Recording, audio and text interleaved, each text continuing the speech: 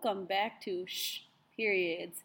We are in week 2 of summer professional development. If you don't know what that means, that's when your teachers come in 2 weeks before you do.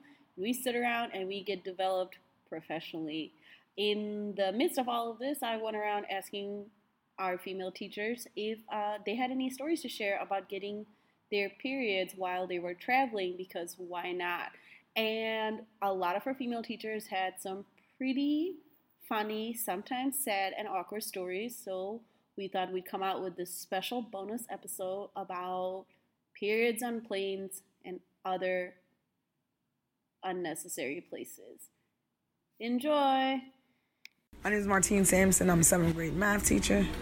And talk to us about a time you experienced your period while traveling. I was actually on the plane when my period came, and it was going to Haiti. Going to Haiti. And it was the most uncomfortable thing. How long of a flight is that? It's about 4 hours. But I asked the stewardess for a pad or a tampon, and she just kind of looked at me like, I'll see if I have some. So like the airline, plane doesn't carry them? They didn't have any. They have female passengers.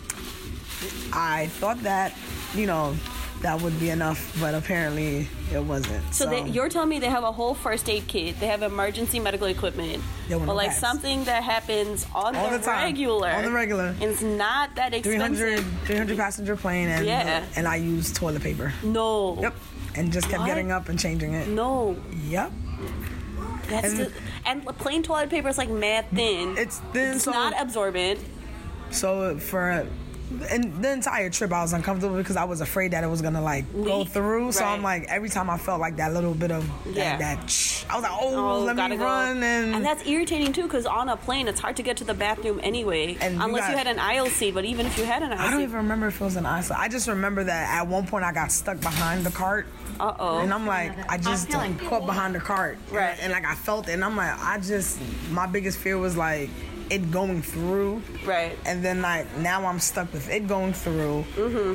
I have to sit on these people's chairs, and then I have to walk in front of people with them seeing. Were you walking sideways so no one could see your butt? No, I was doing the clench in.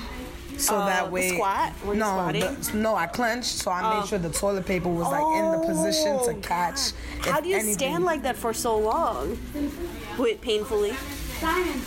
When the embarrassment of your blood coming through is stronger. It's stronger than, the pain. The pain of literally clenching and walking and I don't even know how you would physically manage to do that. Like you're clenching your thigh muscles inward to keep anything from falling out of your underwear, and you're walking, and the whole time you're probably mentally stressing.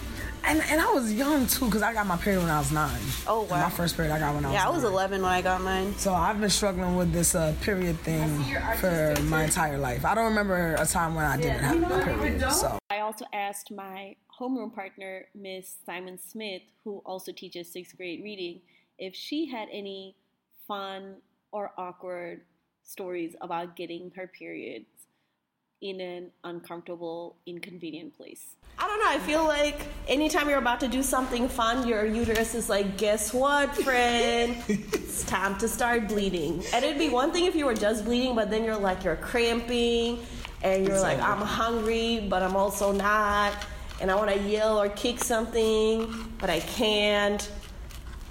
And then you might get a screaming baby on the flight, and they're like, this is just from bad to worse. But that's my experience with traveling and my period. I can just put pads in my luggage. Do you get them? Do you have painful ones though, or no? No. So at least that you don't have to deal with. Yeah. One teacher that I was adamant about having on our podcast is Miss Nikita Philpott, who teaches 8th grade reading. And this is because in the early days of our podcast, before NPR had even picked us up, when the girls would talk about who has been an adult in the school who advocated for you, especially when you were on your period, the girls unanimously said Miss Philpott. And they have stories about how Miss Philpott looked out for them. But I was able to track down Miss Philpott, who's a very busy and very excellent teacher, and ask her what it means to have had this group of young girls advocate for a more period positive environment. Hi, so I'm Miss Philpott. I teach 8th grade reading, and as of this month, we just found out that young ladies here at Bronx Prep Middle School will no longer have to refer to pads as marshmallows. That's such a big thing for those young ladies. I think it's so important for young women to not have to censor who they are and the things that they go through. I think it's important that that there's an inclusive community that understands and respects, the things that young women have to experience on top of having to be very strong with education and just social norms. I think that it's so important for them to feel like they are supported.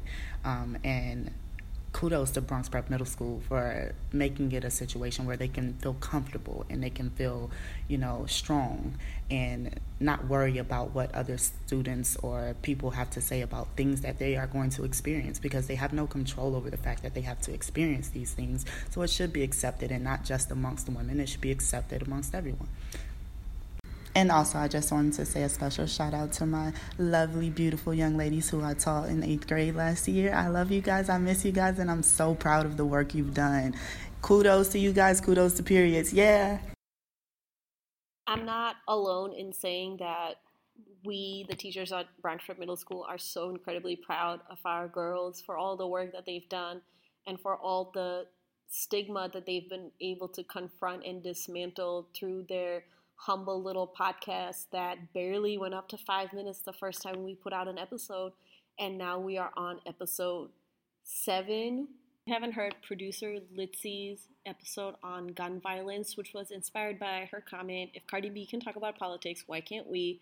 Please do so. It's episode 206, about how the recent spate of gun violence in Ohio and in El Paso, Texas, have brought to the forefront questions about mental illness, how we police Black and brown bodies, and how the pervasive issue of gun violence continues to affect us and our young people. Please give that episode a listen. This has been Miss Hawk, period.